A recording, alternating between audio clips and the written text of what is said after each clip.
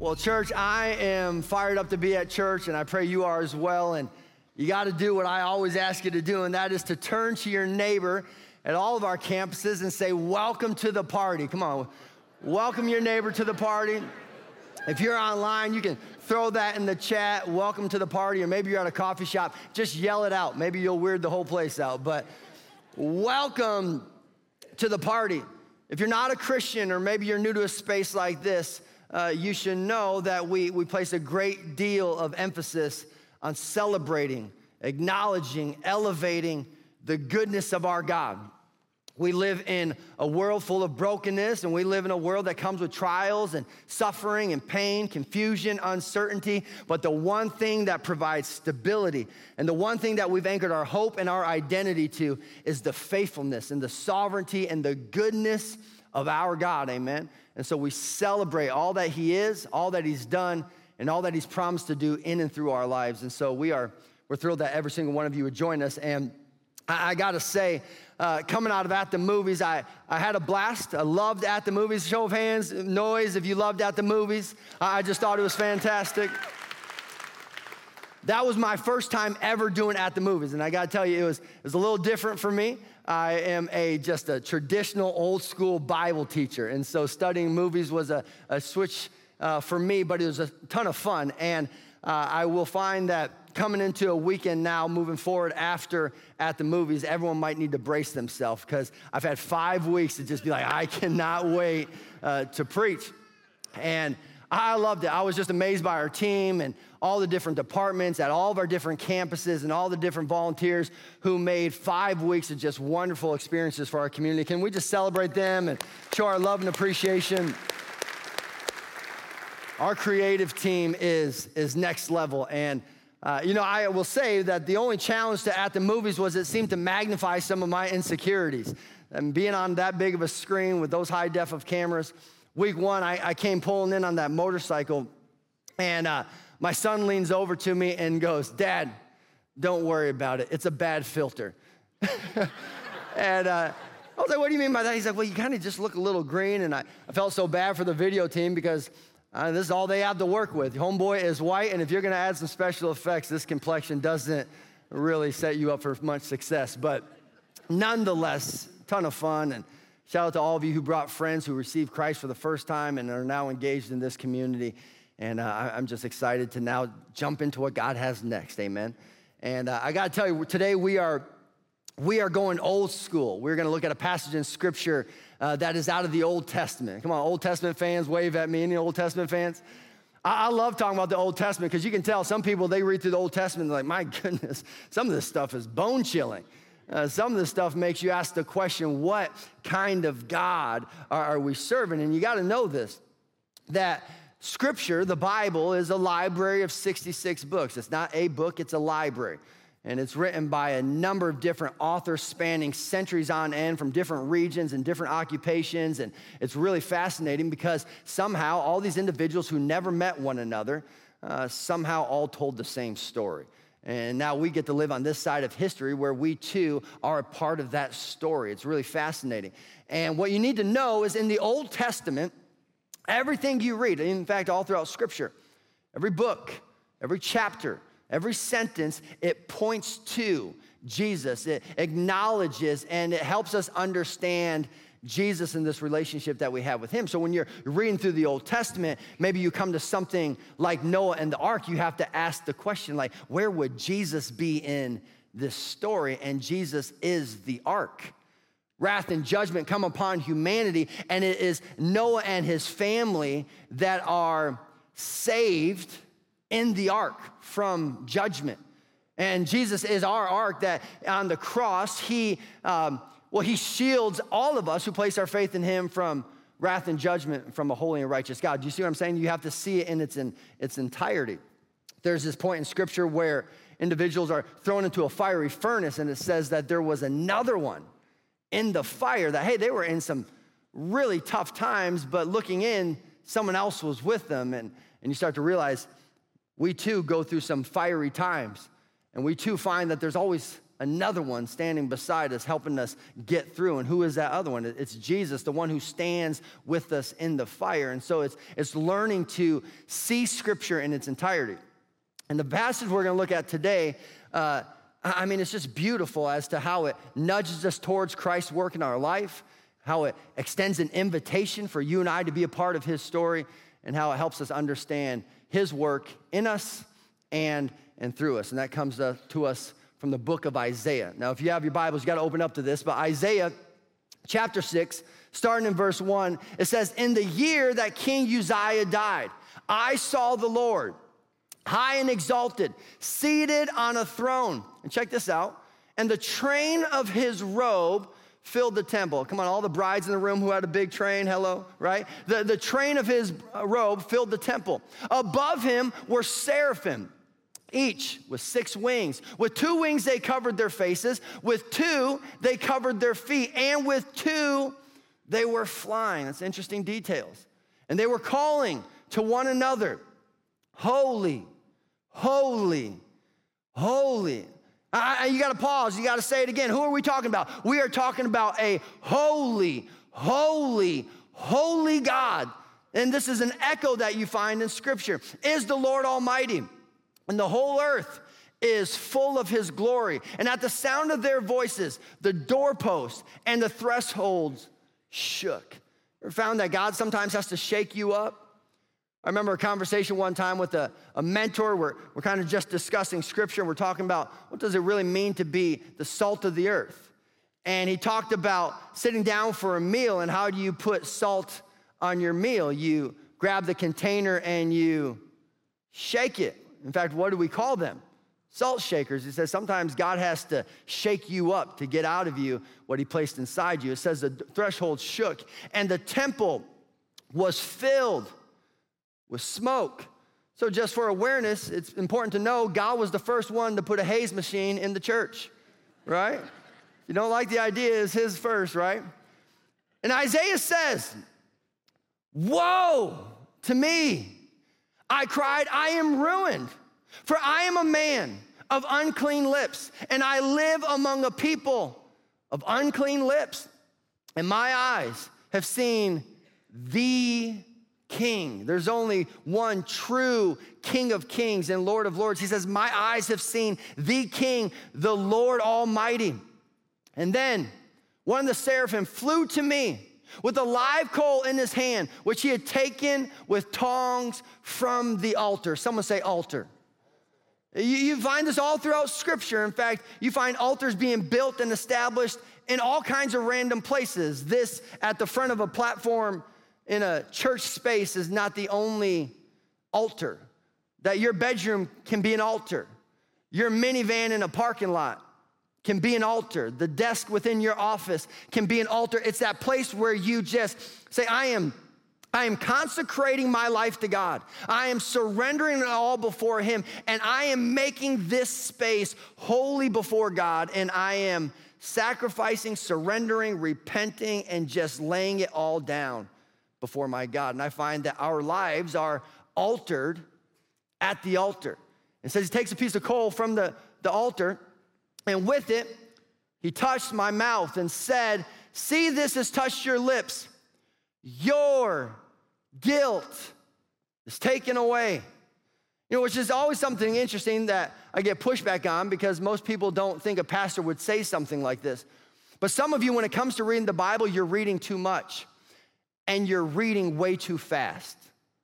Sometimes we just breeze over things and we need to slow down, pump the brakes, hit the pause button, rewind it, play it again, hit the pause button, rewind it, play it again so you fully understand your guilt is taken away. Run it back. Your guilt is taken away because some of you are really good at perpetuating shame.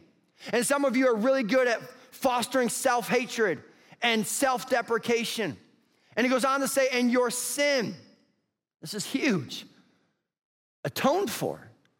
And watch how it ends. It says, "Then I heard the voice of the Lord saying, whom shall I send?" See, from the beginning of time, heaven has looked upon humanity as God has decided and determined how he is going to weave his redemptive plan in and through the world. And as he does so, he looks upon humanity for willing and able and available individuals who say, I'll take him at his word. Whom shall I send? Who will go for us? And I said, here I am. Send me. I love that. I think God is still looking for people who recognize their brokenness, nonetheless, make themselves available. God, if you see something in me that you could in some way use to advance the cause of Christ, well, here I am. Send me. And anyone ever been amazed by God's ability to use broken, faulty, imperfect individuals like us? But somehow he does it. And I think he does so in a way that he gets all the glory and you and I just get to be a part of his story. This is amazing stuff. And I think when you come to Scripture, you have to understand that this library is filled with different genres of literature. If you don't understand the genre, at times you will misinterpret the text. And so there's different genres all throughout it. And here would be the genres in Scripture. There's the law, history, wisdom, poetry, prophecy, the Gospels, and the letters. Now, when you read the book of Isaiah, which genre are we reading? Prophecy. Which I think when you bring up the topic of prophecy, I think you can get two different responses. I mean, some people want to get super excited and pull out a tambourine and run across the back with a banner and start shouting things out because maybe their background is more charismatic. And so they hear prophecy and it's like a trigger of excitement for them. Where others, they hear prophecy and it just flat out weirds them out, right? Because maybe they came from a tradition or a background where anything in terms of the Holy Spirit and his operation in our life was maybe poorly taught, misunderstood, or at times just seemed very bizarre. And so you have these sometimes polarizing experiences. But I think if we don't understand God's desire to use these dynamics in and through the body of Christ, I think we lay a lot on the table and we forfeit much of his desire in and through our life. You have to understand that prophecy is critical to the local church. In fact, when in the New Testament, as they're laying out how the church would operate, they lay out what is called the fivefold ministry of the local church. And look at this in Ephesians. It says this in chapter 4. It says, he, the Lord, gave the apostles, the prophets, the evangelists, the shepherds, and teachers. Why? To equip the work of the saints, or the saints for the work of the ministry, for building up the body of Christ. So this is really important to understand because what we've done wrong, especially within the Western world, within the American culture, is we've made church a spectator sport. When church is supposed to be a team sport. But what we did is we built platforms and we gave individuals microphones and we put cute lights and really nice cameras in the room and we made it a presentation and a production that then kind of attracts consumers, not contributors. And it becomes a spectator sport. And God was like, no, this is not about one individual other than Jesus Christ. And this is where just weird, wonky, and disgusting forms of narcissism make their way into the local church. Because if you're not careful, and my goodness, if I'm not careful, this whole operation can come with a lot of affirmation and attention of my own. And my prayer often is like, oh my goodness, God, would you please help them see past my faulty, broken humanity and just to see what is it that you are trying to say to our community. We have to understand this, that anyone who gets the opportunity, myself included, to serve within the local church is responsible for equipping the body of Christ to play their part in God's mission in the world. It's, hey, let's do this together, not, hey, come check me out. It's a huge and disgusting miss. And so here what you find is these would be the five offices: apostle, prophet, evangelist, shepherd, and teacher. This is often referred to as either the fivefold ministry of the local church, or if you found yourself in a theology lecture, They refer to it as the APEST, apostle, prophet, evangelist, shepherd, teacher. And here's the tragedy. Over time, we have diminished this model, and it's really concerning. So many people are wired like apostles, but for the longest time, the church hasn't known what to do with people with that kind of DNA. Apostles are innovators, they're entrepreneurial, they're pioneers, they're trailblazers, they're visionaries and dreamers, they're solution-minded, they see opportunity, and they have the courage to go after it. And some of you, maybe you've operated in a church space and you've operated within the faith, and you're wired like an innovator, you're wired like an entrepreneur, and you're thinking like, I just don't know where I fit into this context because you've never really seen it modeled or even championed or endorsed, that type of skill set adds a lot of value to this community. We haven't known what to do with prophets because I think a lot of people have a very low and shallow understanding of the prophetic. And what we often think is the prophets are simply fortune tellers, individuals who just go around predicting the future, and we've seen a lot of manipulation happen because of that. I grew up in spaces where people just so casually just said, hey, the Lord told me, and thus saith the Lord. And I'm like, my goodness, like, that's really awesome. That's just not been my experience. A lot of times I'm operating off of impression that I get from Scripture, but these individuals, I mean, they quote God all the time, and I think you have to be careful when you operate in that mold because, well, you might want to get his authorization before you make a declaration. Otherwise, you fall into spiritual forgery, and you put words in God's mouth that he never said. And so what happens, we've seen this poorly taught, poorly applied, and so over time, the church just like, well, we just don't know what to do with that, so we don't know what to do with apostles, and we don't know what to do with prophets, and now, especially within our culture, we're entering the first wave of true resistance towards the local church. And what happens when a body of believers faces resistance? They turn inward. They lose the desire and the emphasis and the motivation to reach out. And so now you lose the apostles, you lose the prophets, and then you start to lose the evangelists because now it's us four and no more, and we no longer look outside the door. And that's super problematic as a body of believers. And then probably the one that just breaks my heart the most is sometimes in the church world, we've gotten too cute, too professional, too systematic, too corporate, that we have diminished the emphasis on shepherds. I mean, do some church history.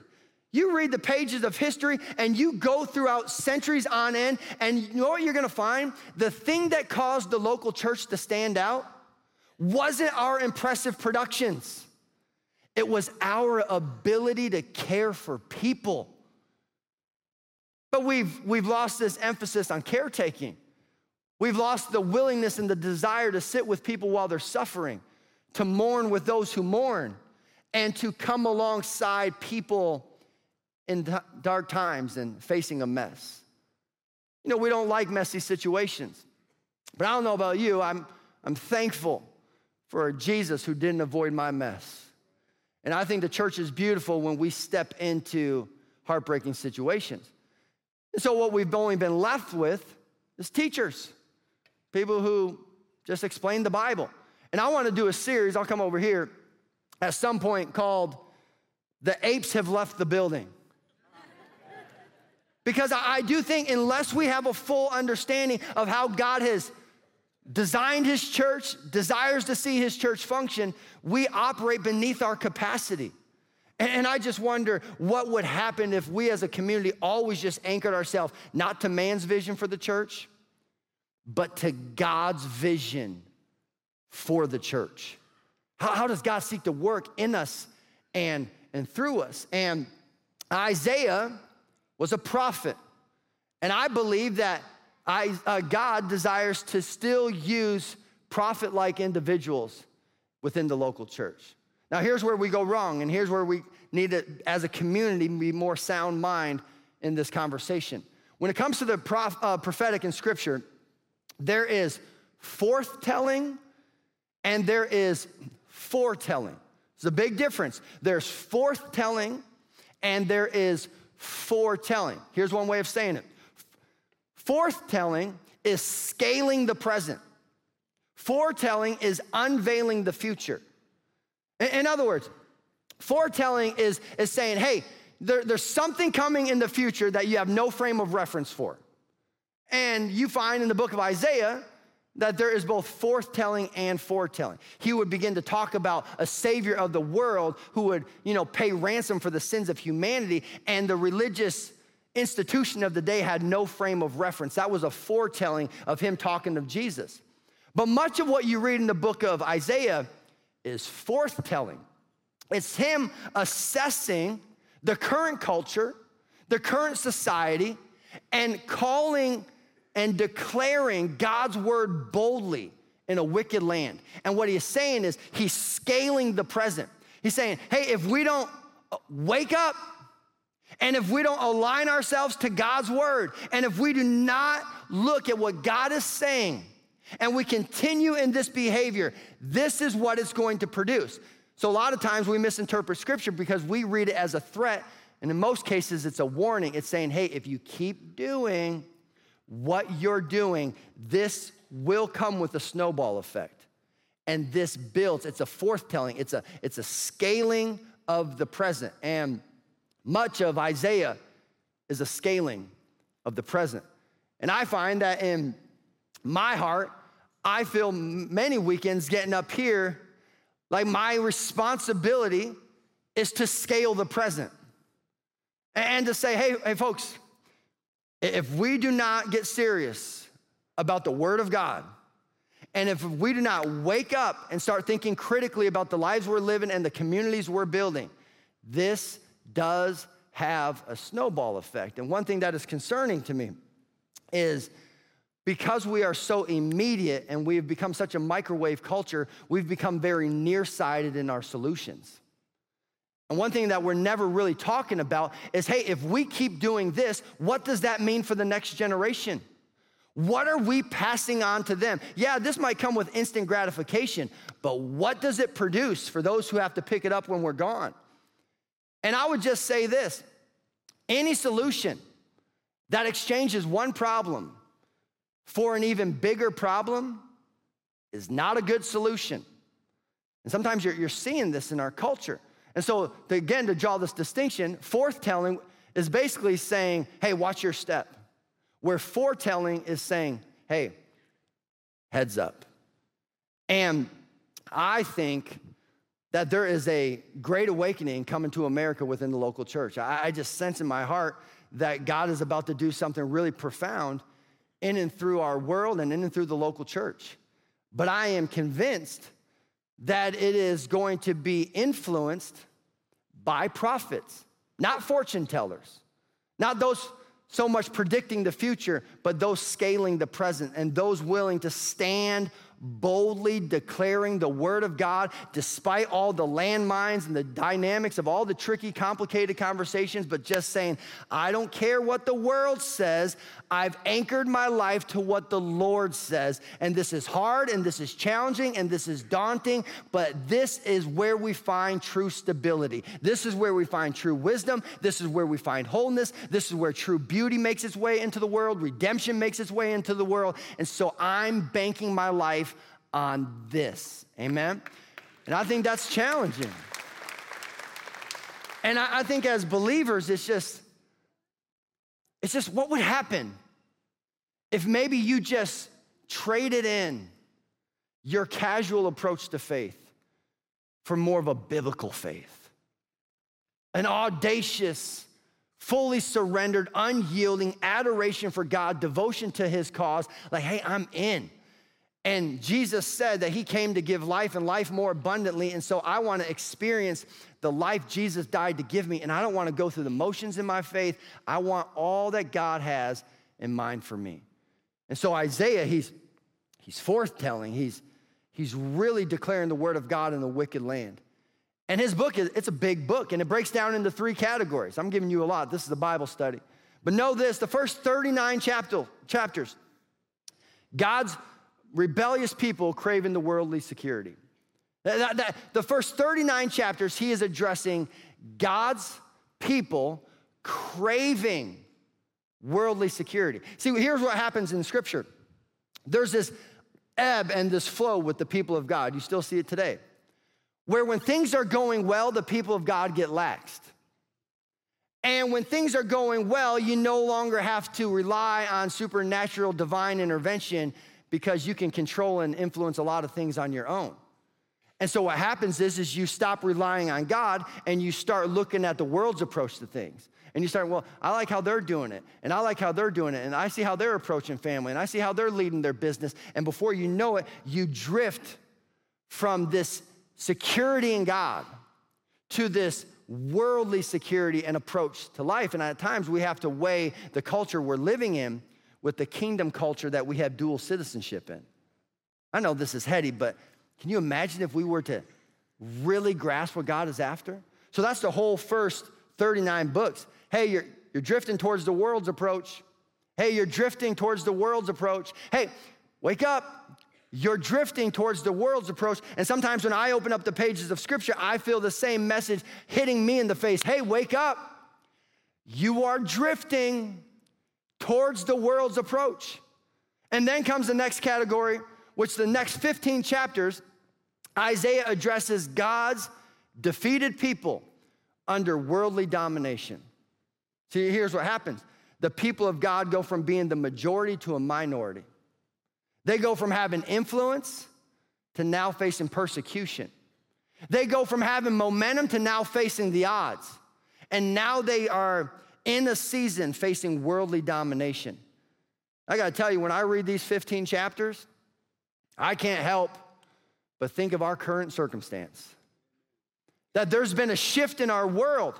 And there was once a time that our faith was endorsed, our faith was permitted, our faith was celebrated and esteemed within this land. And folks, I hate to be the bearer of bad news, but unless you've been living under a rock, that's no longer the case. To live a life for Christ isn't something that's going to always be celebrated and esteemed. It's not going to be something that is always affirmed. And I'm sure there are even harder days for the local church ahead. And so Isaiah is coming to these individuals and he's saying, hey, this is how you still live faithfully, though now you are faced against worldly domination. It's a kind of a sobering thing. But he's just helping them understand, why are we in the situation that we're in? Well, you drifted. You drifted. And then he ends his book, the final 10 chapters, and he addresses all who hold fast to God's covenant. All throughout Scripture, you find that there come these seasons where there's these great fallings away, and it's really heartbreaking, and Scripture would illustrate it in terms of wheat and chaff and the separation of the two, and Scripture would illustrate it in terms of like, hey, there's this scattering, and then there's this regathering, and the raising up of a remnant. These are patterns that you see throughout Scripture. And you get to the end of Isaiah, and there's this affirmation to those who hold fast to the covenant of God, and they just stay to the course, and they live with faith. And at the end of the day, Isaiah's book basically breaks down to one question. Folks, which is it going to be? Are you going to bank on self-rescue or divine grace? I mean, what's your approach to life? Are you banking on your ability to save yourself, to manage it all, and to hold your world together? Or are you banking on the divine grace that has been brought forth by Jesus Christ? And this is really important for us to just make honest assessments. Where does my confidence lie? And I'm just telling you, what you're gonna find is every single one of us is doomed if it's not for the grace of God. I mean, we're gonna fail each other, we're gonna fail ourselves. But the only one competent enough to secure our eternity is Jesus Christ.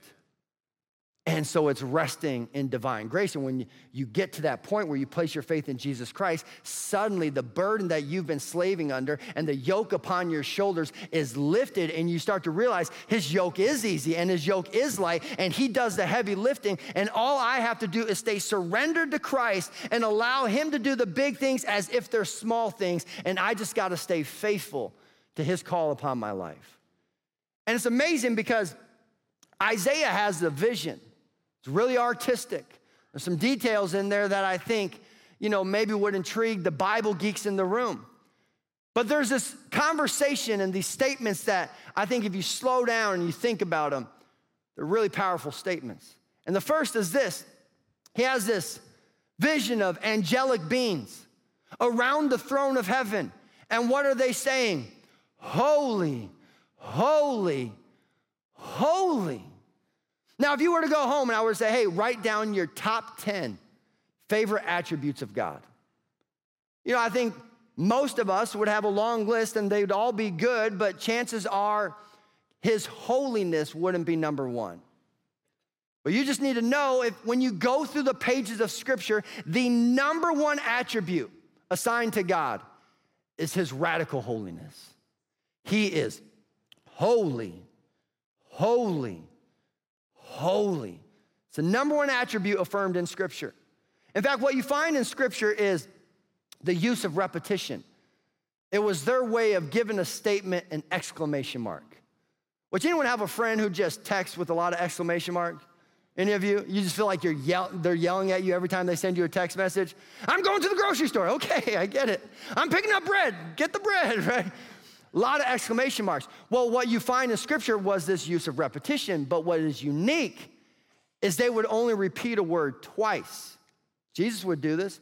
He'd sit down to give a lesson, and he would say, truly, truly, I tell you. There's this use of repetition, but only when it comes to this does it get the third repetition. It is like a exclamation mark, exclamation mark, exclamation mark. He is holy, holy, holy. This is a big deal. What you don't find in Scripture is he is loving, loving, loving. He is merciful, merciful, merciful. He is powerful, powerful, powerful. Yeah, he's all those things, but it is his holiness that is set apart. And it is amazing because who is saying this? Who is declaring with astonishment the holiness of God? Perfect, sinless, angelic beings. Think about that. These are angels, perfect and sinless beings in the presence of God, and they recognize that there is a chasm between us and this king.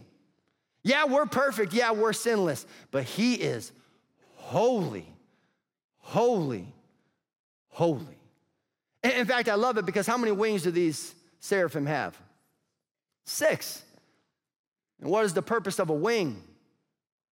To fly. And it gives us this unique detail. With 2, they covered their faces, and with 2, they covered their feet, and with 2, they were flying. That 2/3 of their ability they used for humility. This is interesting. There's like, he's just so great. Like, yeah, we have all this ability, but it just falters in the presence of this God. He is holy, holy, holy. There's this detail about the train of his robe, which, if you've ever been at a wedding, I've had the privilege to have a courtside seat to many, and I've learned that when you officiate a wedding, you really have to think through the train of the bride.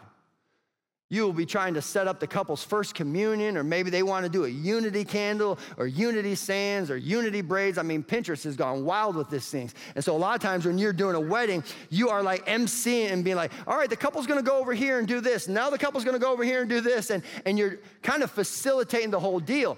And the one thing you have to always account for is homegirl's train. You can't mess up the photos. So while they go over here to do the unity sand, 3 bridesmaids come over and they're like fluffing the thing out. And then everyone gets back into position for the photo. And then they come over here to do their first communion. And then they're fluffing the thing out again. Nothing about the train is practical. Homegirl's at the wedding like with a sack of potatoes over her shoulder. Can't even do the Macarena because she's got to carry all this material. Nothing about it is practical. And that's the point. When a king would have a big train, it was the ultimate power statement. Because a scared king sits in armor with his sword in his hand on his throne. But a confident king, a king who handles his business, a king who is comfortable and at peace, has the biggest train because he's not worried about a thing. I don't have to run. I don't have to race. I don't have to worry. I don't have to give myself over to anxiety. I handle mine. And I love that because he's saying this train filled the entire temple, and it's as if God is saying, I am completely at peace with what I'm doing. And sometimes we have to remind ourselves that though the world comes with some turbulence, the King of Kings is still seated high and lifted up at peace upon his throne with the most impressive train anyone has ever seen, because he's not worried about a thing, because our God handles his business. Can I get an amen? Amen. He's a great God. And it's in this moment that Isaiah is like, whoa, this God is amazing. And what does he say in response to himself? Woe to me, I am ruined. You see, we love playing the comparison game. We love comparing ourselves to crazy people around us, right? This is why tabloids still sell. Because every time you go through the checkout, there's something about seeing a struggling celebrity that comes with a boost of confidence in your own. Oh, Britney Spears, she's crazy. I feel better about myself. This is a great tragedy, some of the slander that happens in those checkout lines. But here's the thing, something about comparing ourselves to other people's brokenness in some way fosters an unhealthy confidence. But when we compare ourselves to God, it just comes with an authenticity and a genuine acceptance of who he is and the reality of us and the depravity of our soul. And like, oh my goodness. And in this moment, he's looking at the holiness of God and he's like, I'm ruined.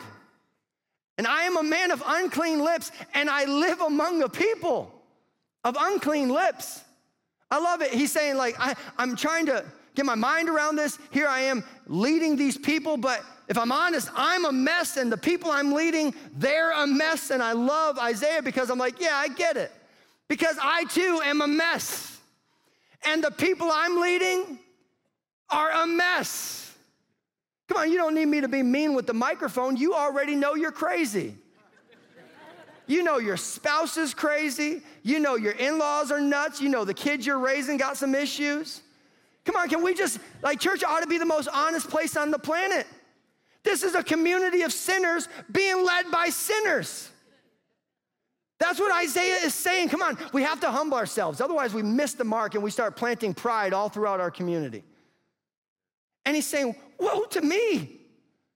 I'm a man of unclean lips, and I live among a people of unclean lips. What he's saying is, I can't save myself, and there's nothing in my environment that can manufacture what I need. One of the best things you can do is arrive at that place. I can't save myself. And there's nothing in my environment and the people I'm surrounded by that can manufacture what I need. And it's in this moment that the seraphim comes to Isaiah and one touch of the altar. And he says, your guilt is forgiven and your sins are atoned for immediately, unconditionally, and eternally. And some of you, you're so good at rationing out God's grace in your life because you're holding on to your shame, assuming he's holding out on his grace. And I'm telling you, one touch of the altar, one touch of God's finished work of the cross, one touch of this understanding of his grace, and immediately, eternally, and unconditionally, you are forgiven and your sins are atoned for, and you receive this pardon and this grace that only Jesus can provide. Is that not outstanding? It's like, hey, woe to me. And God I love it because I feel like one of the main themes in my personal life is recognizing that God is magnetic to the pathetic. It's all right, you can laugh at me, it's my story. We forget that the most profound and maybe famous hymn song is Amazing Grace. That second line is pretty honest. Amazing grace, saved a wretch. Look at your neighbor and say, you are wretched. Right? Woe to me. And here's what's crazy. Isaiah goes from this moment of like awe and wonder with God to honest assessment of himself. And then God says, to whom shall we send? Who will go for us? God is constantly looking for the next generation and the next group of people who will rise to the occasion, who will play their part in the cause of Christ, who will partner with God in weaving his redemptive plan in and through the world. It says, who shall I send? And I love it because what does Isaiah say? He's like, hey, send me. I'll tell them about your holiness. I'll tell them about my brokenness. And I'll tell them about how you bridge the gap between us. I'll tell them, send me. And my prayer is what would happen if we got past the superficial side of our faith and we got to the raw and the gritty and just the authenticity of our faith is saying, God, whatever you want to do in my life, I'm in. Send me. This is a powerful idea. And I love it. And I think it's learning to just lean in with that possibility of just saying, hey, I know who my God is. I know what he's capable of doing. And I want to be a part of his mission. Because understand this, as Christians, your life's mission is an extension of Jesus' mission. So if you've given your life to Christ and you're wondering, hey, what should my life look like? It should look like Jesus. And this is where you find, folks, hear me on this, a huge difference between American religion and biblical faith. Because what has American religion done to all of us, myself included? Turned us into consumers. And what happens when you and I become consumer-minded? Like all consumers, we look for good packaging and a bargain. And in doing so, we overlook Christ. On the cross, hanging naked, being executed and scoffed and mocked at, pretty bad packaging. When he says, hey, pick up your cross and follow me, that's too much of a price I'm willing to pay. That's not the bargain I'm looking for. And so we become consumers rather than contributors. But understand, every single day, we awake to the invitation that our God wants to invite us into his work within the world. Now, understand this about sharing the grace of God. I can't see my slide, so I'm just going to guess what the next one is. Yes, nailed it. If you don't know who it's from, you won't know who it's for. So when it comes to sharing the good news of grace, when it comes to telling people about Jesus Christ, if you don't know who it's from, you won't know who it's for. So who knit you together in your mother's womb? He did. The person you don't like, the person you judge, the person who you just feel is absolutely a lost cause and wicked and unrighteous, who knit them together in their mother's womb? He did. And it's not until you understand who it's from that you understand who it's for. My Heavenly Father is their Heavenly Father. And that's my sibling, and somehow I need to share with them this news that has altered my life. In addition to that, if you don't know why you received it, you won't know why you should give it or why you should share it. So why have you and I received the grace of Jesus Christ? Because we were doomed. There's no other option. right? Like, I can't save myself. You can't save yourself. You can't save your kids. There's nothing in this world that can manufacture our salvation. Every single one of us is doomed. And I understand people are going to be like, man, CJ is such an old school Bible thumping preacher. I get it. This is a very narrow way of thinking about things. But I would rather walk a narrow path than a slippery slope. Our Jesus is the way, the truth, and the life. And no one comes to the Father but through him. Nobody. And so if you don't know why you received it, because he's my only hope. So why should you share it?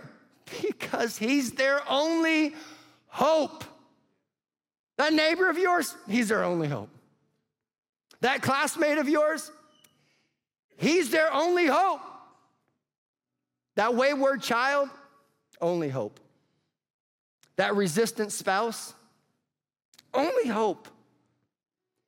That's why you need to just clothe yourself in humility and saying, God, however you choose to use me, please send me. And lastly, if you don't know how you got it, you won't know how to give it. So how do we receive grace? Jesus Christ left perfection and entered our brokenness. Born in a manger, raised by teenage parents, living in poverty, in an undeveloped time of history in a remote region, walked humbly, lived gently, served faithfully, sacrificed radically, and paid the ultimate price. And if you don't know how we got it, you and I won't know how to give it. And so if we don't walk humbly and live gently and serve faithfully and sacrifice radically, we're not extending to the world the Jesus that offered himself to us. It's amazing. And again, we've reduced such a dynamic, robust, life-altering, fulfilling, just exhilarating journey with Christ to some product we pick up on the shelf once a week. And folks, know this. Jesus is not a product that improves your life. Jesus is a person that saves your life. And so Isaiah, he'd get down the road and he's writing, I think he's reflecting on his own journey of all the hard times he faced trying to just tell people of the goodness of our God and all the resistance that came his way. And I think he would even foretell of Jesus who would hang with nails in his hands and nails in his feet after carrying a cross up Golgotha's hill. And he says one of my favorite Bible verses in Scripture, how beautiful on the mountains are the feet of those who bring good news, who proclaim peace, who bring good tidings, who proclaim salvation, who say to Zion, your God reigns. How beautiful on the mountain are the feet. Isaiah is living in a time in history where people didn't wear shoes. You ever hiked a mountain barefoot? Just imagine what your feet would look like when you reached the top. Those would be some Flintstone feet. Remember Fred Flintstone who pushed his car barefoot? Those feet would have been tore up.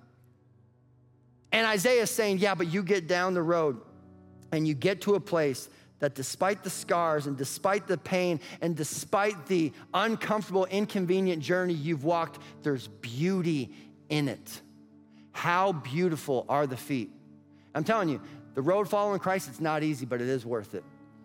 And you'll get down the road and you'll see a beauty coming forth through your life of obedience that I think would just move those around you. But know this, courageous faith, it comes with calloused feet. We live in a world where socially the conversation is complicated. And the landmines that you and I have to tiptoe around just to engage with our coworkers and our neighbors and our parents on our kids' teams. This is a hard journey to walk. And it's going to come with some calloused feet, but it's going to be beautiful. And so I think Isaiah, who's like, hey, send me. And I think Jesus, who's like, man, I'm here to save everybody. What I love about it, Jesus would do whatever, and Jesus would do whatever, whenever, and Jesus would do whatever, whenever, wherever, and Jesus would do whatever, whenever, wherever, for whoever. Come on, say that with me with some confidence. Say whatever, whenever, wherever, whoever. Again, whatever, whenever, wherever, whoever. When we live with that posture, I believe we will take our community by storm. And I believe, like Isaiah, all we have to do is say, Lord, send me. Would you just send me? And that's my prayer, is that you just find yourself on mission with Christ. That in this family of believers, you just find yourself saying, I want in on what God's doing, and I want to be a contributing member of this family within this house. Amen.